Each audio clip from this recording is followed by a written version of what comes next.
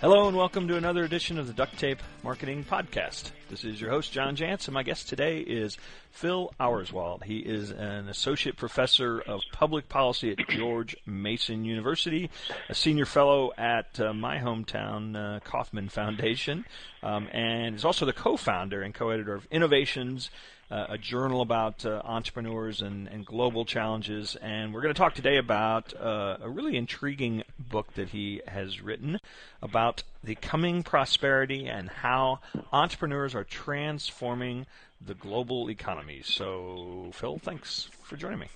Hey, great to be on. So, I want to grab I always like to set the sort of foundation here and typically grab parts of subtitles to do that. So you talk about this thing, a transformation, and you talk about it as creating large-scale opportunities in countries like the United States, but also as having dramatic impact on really the rest of the world, particularly some of the sort of emerging world still. So you want to talk about what this transformation is and how it's going to do that? Yeah, well, I mean, the backdrop for the book is the set of stories that we're used to hearing. Right. So we can talk about financial crisis, we can talk about scarcity, resource scarcity issues, climate change. Then here in the U.S., piled on top of that, political gridlock and a sense of kind of powerlessness, in the face of all of these calamities, large and small. And there's obviously reality in all of that. There's no doubt that the last few years, have been difficult ones in the United States, and certainly the housing meltdown, has been a real phenomenon that's hit a lot of people. So that's the backdrop. The reason I wrote the book is because I think that there's a bigger story about our historical time period, about basically, our era, and that story isn't really getting out. I mean, the closest that we get is, sort of Fareed Zakaria and Tom Friedman. We'll talk about the rise of the rest, and so you've got, China, of course, is always a big story, and India and Brazil, and this particular version of the story that I'm telling is also one of kind of menace and threat, that previously poor countries are now becoming wealthy. They're kind of flexing their muscles, and that means that the role of the United States and Europe and Japan is diminished. So that gets a little bit closer, I think, to kind of understanding our historical time period. What I wanted to talk about in this book is that same sort of story about the global economy and the majority of the world's population who are now able to participate in a process of technological change and innovation that's been going back for 4 centuries, and tell it from the standpoint of opportunity. The premise here is pretty simple. I mean, when you have most people in the world finally able to create, communicate, collaborate with everybody else, particularly in the rich sixth of the world that has benefited from, as I said, the last 4 centuries of technological change and innovation. When most people in the world become part of this sort of global human collaborative body, good things should and will happen. We're seeing that already. And so that's basically how it then becomes a book about entrepreneurship. The same sense of powerlessness that I talked about, that I just mentioned and alluded to, with regard to sort of political processes, again, misses the point. I mean, I think part of the issue with political processes is that they're increasingly peripheral to the amazing changes that are happening around the world. And those changes are being driven by individual initiative, by collaborative teams, by new technologies and transformations that we're seeing sort of all around us, but I think inadequately appreciating. So that's why the book's called The Coming Prosperity. Well, and I think to take it to its most basic level so people can appreciate what you're talking about, I think you could look no farther than going on, say, like an Elance or something, and look at the people that are, in some cases, working in, a very cramped one-bedroom place on top of a hotel in Delhi that are cranking out programming code, right? Totally. Yeah, I mean, I'll tell you a brief anecdote. Actually, something that happened after I wrote the book, but I was on Twitter at a meeting one time. Somebody, a woman named Mona Abu Sulaiman, who's a graduate of George Mason University based in Saudi Arabia, she tweeted a story out about a young man, a 14-year-old Pakistani, who was the youngest person to have published in an IEEE journal. IEEE journal is the elite journal in electrical engineering. So, obviously this is a very prestigious place to have your work published. So I retweeted this, and a few other people retweeted it. It's, nice story. And then I noticed that one of the people who retweeted it was this same young man, Babar Iqbal. And so I thought, wow, that's neat. So he says, thanks for retweeting my story. I said, hey, no problem. It's really fantastic accomplishment. And then, this went back and forth. And after a little while, he said, I really like your journal, because he'd now been Googling me. And I said, well, thanks a lot. And then, a couple more like that. And then he said, but, I'm not really, I think your user interface is kind of weak. And so I said, well, we're actually working on kind of upgrading our journal into the 21st century, and, maybe this is something you'd like to be part of. So he's now, part of this loose team that we've got, multi-city, team that's working on kind of upgrading Innovations Journal. And, how likely would that have been, even 10 years ago, much less 20 or 30, that first of all, Babar Iqbal would have had the opportunity to, show his talents, publish in an IEEE journal, and that furthermore, within the space of minutes from halfway across the world, he's in Dubai now, that I would be able to, recruit him to participate in a project that I'm working on. I mean, this is a completely different sort of reality, and these types of interactions are happening on a minute-by-minute basis. Can you imagine, going back in history, to all the names we studied in grade school about these great innovators and inventors and thought leaders who, most of whom had died, long before anybody really knew about their discoveries in some cases. And can you imagine if they'd had that kind of network to collaborate with now? You're thinking the Einsteins and the Edisons of the world. Well, you've totally hit it. I mean, this to me is exactly the basis for excitement about the future. It's really about the productive possibilities of people. And, when we think about the totality of creative capability through human history, well, those are the people who had the benefit of prosperity past. And so when I talk about prosperity, I'm not talking about everybody owns 2-3 cars and so forth and so on. I'm talking about basic cognitive freedom. That's the world that we're entering into, where the majority of the world's population is at last having this experience of being able to spend some time to create, to envision, to invent. I mean, this has always been part of the human experience, but everybody who we think is the great inventors, the great creators of the past, comes out of a tiny slice of even all people who have lived in the past. So between the extension of human lifespans and this tremendous new capability, new population of creators that's now able to do exactly the things we've just been talking about. I mean, this is just unprecedented. And so we have all of those folks who had Einstein-like potential but died without ever going to school, much less being able to connect with somebody over Twitter. I mean, those folks are now going to be able to realize their potential.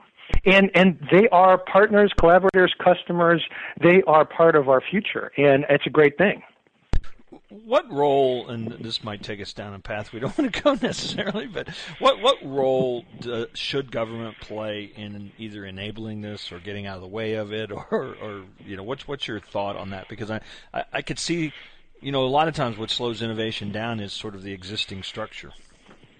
Well, that's a big theme in the book, and this is something that I'm certainly not the first person to articulate. You have the same insight. I mean, going back as an economist, really the person in economics who told that story of basically how incumbent interests are an obstacle to innovation was a gentleman named Joseph Schumpeter, who was economist of Austrian origin, ended up at Harvard in the 1930s, wrote a book called The Theory of Economic Development, which remains the best book about the role of entrepreneurs in the process of development, and that book was written 100 years ago. And in that and in later work, what Schumpeter really talked about was how incumbent interests come about very naturally in the process of the functioning of a capitalist economy. I mean, when you have competition, particularly when you have economies of scale, so when companies benefit from being bigger and can produce products at a lower cost, potentially a higher quality by virtue of size, then at a certain point you have this kind of capture of industries by the big dominant corporates. And so Schumpeter was worried about this back in the 1920s. And, it turned out that we've had certainly a lot of economic dynamism between the 1920s and today. And so to that extent, it appears, maybe his worst fears didn't come true. But, whether we talk about it, I'm just going to focus on the United States, but this is even more true in other parts of the world. But our energy infrastructure, our healthcare infrastructure, our educational infrastructure, and our financial services infrastructure, these are all built around companies that are very well organized to defend their interests. So the first thing that individual citizens can do, and government, those enlightened people in government, wherever they may be, can also do when they have the latitude to do it, is act to favor incumbents less. Incumbents will always be at the table to advocate for their piece, their continuing significant piece of whatever pie society bakes, and it is absolutely imperative that government act to favor incumbents less. And that doesn't necessarily mean, that's not necessarily the same thing as stay out of the way.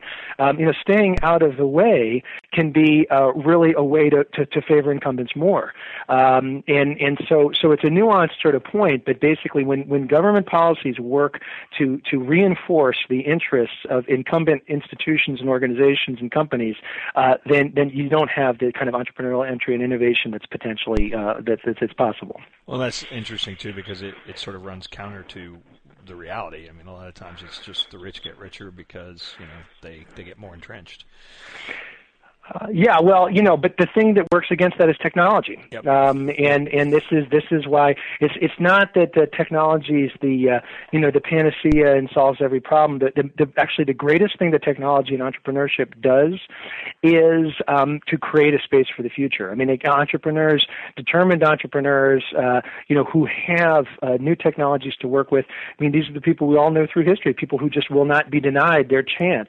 And that's why this is a book about entrepreneurship and prosperity. Entrepreneurship is fabulous because it creates jobs, because entrepreneurs bring new technologies into market, but it's even more fabulous because entrepreneurs are the people more than anybody else in society who are able to challenge incumbent interests, create new market spaces, and create opportunities for people who've been excluded, as well as for those who already have opportunities. I mean, it's the whole package, right? We know what entrepreneurship is about.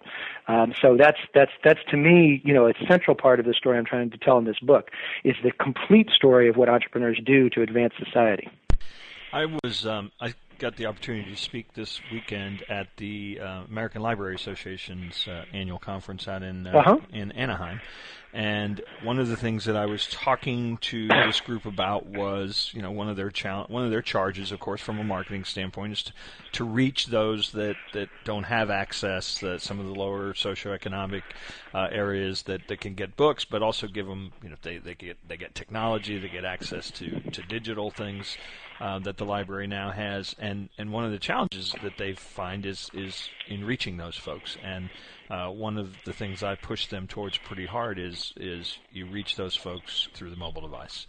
And I think that people are starting to realize that it almost doesn't matter what circumstance you are in life. people are acquiring the mobile devices and the smartphones, which obviously basically makes them a communication tool, an access tool as well. And I was really thrilled to see you talking about the idea that the impact of the mobile device may be even bigger than what we've experienced in the internet in general.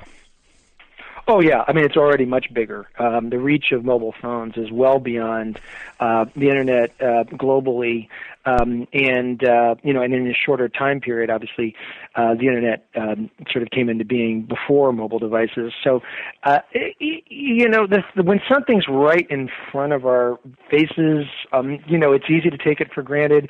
In the U.S., I mean, just 15 years ago, only 1 in 100 people in the United States used a mobile phone. Now it's so embedded in our lives, that we sort of can't imagine functioning without it. But in the U.S., we already have a lot of, goods and services, infrastructure of different types. So there's a tremendous convenience around mobile phones, but there's a sense of, also a kind of a triviality, time sink. People complain about, all the different ways in which mobile phones intrude. That's much less true in other parts of the world where mobile phones essentially are the highway of the future. They are a virtual highway, and if you think just by analogy to, I talk about actually, the transcontinental railroad as kind of the metaphor, but whether you want to call it railroads or highways, either way, whenever there is a new infrastructure like that, and what it creates is not just an opportunity for people to use that infrastructure for transportation, or in the case of mobile phones for communication, it's all the services you build on the side of the road, right? This is, whether you see Rango or, any other movie about, about the opportunity, the market opportunities that the railways created, it was about owning the land on either side of the road. And that land is this virtual territory on either side of this global telecommunications infrastructure we're building is the provision of health services, provision of financial services. A place like Pakistan, only about 15% of the people have any sort of access to the financial system, have a bank account, any kind of connection to the financial system. So, this is a country of 180 million people where 85% of those people are unbanked. That's a big market opportunity, and it's going to be a market opportunity where success is going to be improving the lives of millions of people, and that's just one example. There's similar, equally exciting opportunities in the delivery of health services, sort of diagnostics, even actual care through mobile devices. So the fact that we have this mobile technology that's the fastest growing, most widely diffused technology in human history. Only the transistor radio in previous experience competes really in terms of its reach to the village level. And before that, a colleague of mine has said, I think he's right. It's pretty much fire is the last example. That has that kind of power. So I personally think just if we look at the technologies already in use, the potentials are incredible, and that's not even taking into account obviously things that will be coming down the pike. So let's end this on a little bit of a sort of an advice piece, if you want to give some. So I'm talking to Phil Auerswald. The coming prosperity is what we're talking about, how entrepreneurs are transforming the global economy. So just from an advice standpoint, if I'm an entrepreneur or a would-be entrepreneur, what some advice for how I might start plugging into this, tapping this, looking for opportunities? Well, I wanted to end with some specific words of guidance without, pretending to lay out some sort of recipe or plan that I don't believe exists in the kind of complex world that we live in. But I think at the end of the day, people do want to know, okay, well, so how do I turn this into action? And the best I could come up with was sort of a 4-step process. The first step, folks listening to this podcast are already doing, I'm sure, to connect. You need to be part of something. And you need to connect using all the tools at our disposal. So that's not just mobile. That's not just using your phone. Obviously, it's social networking. All this. These are powerful tools. Certainly, they can be used trivially, but the tools of connection we have are really powerful tools. And the next is to create. And so once you've connected, you got to bring something to the table. And creating helps you kind of define yourself in a community.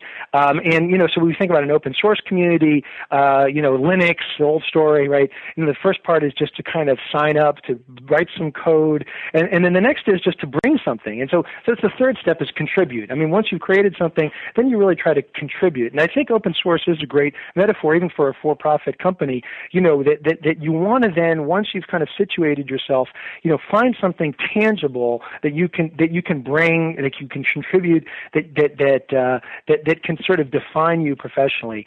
And the end point is collaboration. I mean, entrepreneurship is a collaborative process. It's a team building process, and contributing to a sort of more or less, anonymous open source community is very different from finding somebody else in that community who you want to start a company with. I mean, that's a big commitment, and collaboration is a big commitment.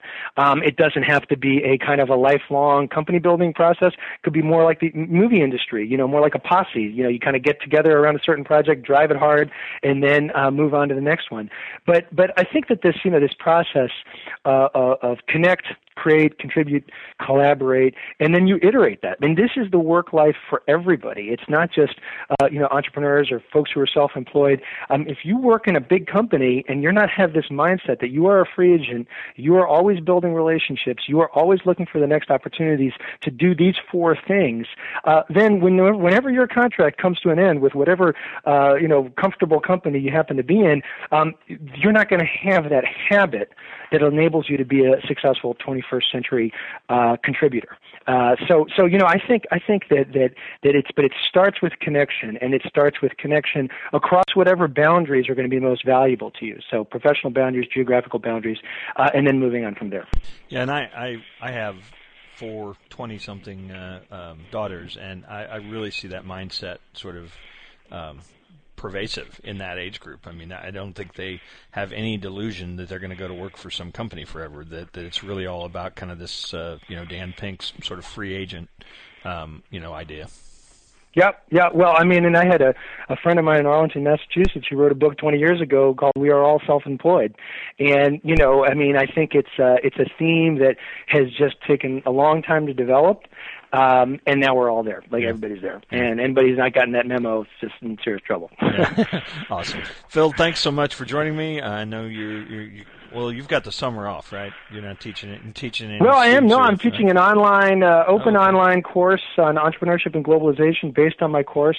We've got 800 students signed up from over 50 countries. So that's awesome. It's been really exciting. Yeah, Ashoka U Online. Where can people find more about the book, about your work, maybe even about that course?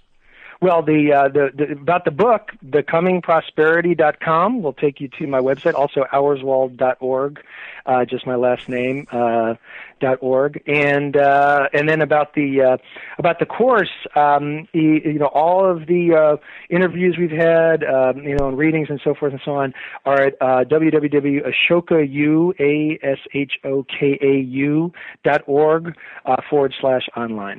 Awesome. Well, thanks, Phil, so much. And if you make it back to Kansas City and visit any of the fine folks there, hopefully we can connect in person. Absolutely. Thanks a lot for having me on. It's been a lot of fun. Bye. This episode is brought to you by the Yap Media Podcast Network. I'm Hala Taha, CEO of the award-winning digital media empire, Yap Media, and host of Yap Young and Profiting Podcast, a #1 entrepreneurship and self-improvement podcast where you can listen, learn, and profit. On Young and Profiting Podcast, I interview the brightest minds in the world, and I turn their wisdom into actionable advice that you can use in your daily life. Each week, we dive into a new topic like the art of side hustles, how to level up your influence and persuasion, and goal setting. I interview A-list guests on Young and Profiting. I've got the best guests, like the world's #1 negotiation expert, Chris Voss, Shark Damon John, serial entrepreneurs Alex and Layla Hermosi, and even movie stars like Matthew McConaughey.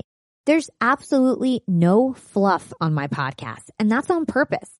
Every episode is jam-packed with advice that's going to push your life forward. I do my research, I get straight to the point, and I take things really seriously, which is why I'm known as the podcast princess and how I became one of the top podcasters in the world in less than 5 years. Young and Profiting Podcast is for all ages. Don't let the name fool you. It's an advanced show. As long as you want to learn and level up, you will be forever young. So join Podcast Royalty and subscribe to Young and Profiting Podcast, or YAP, like it's often called by my YAP fam, on Apple, Spotify, CastBox, or wherever you listen to your podcasts.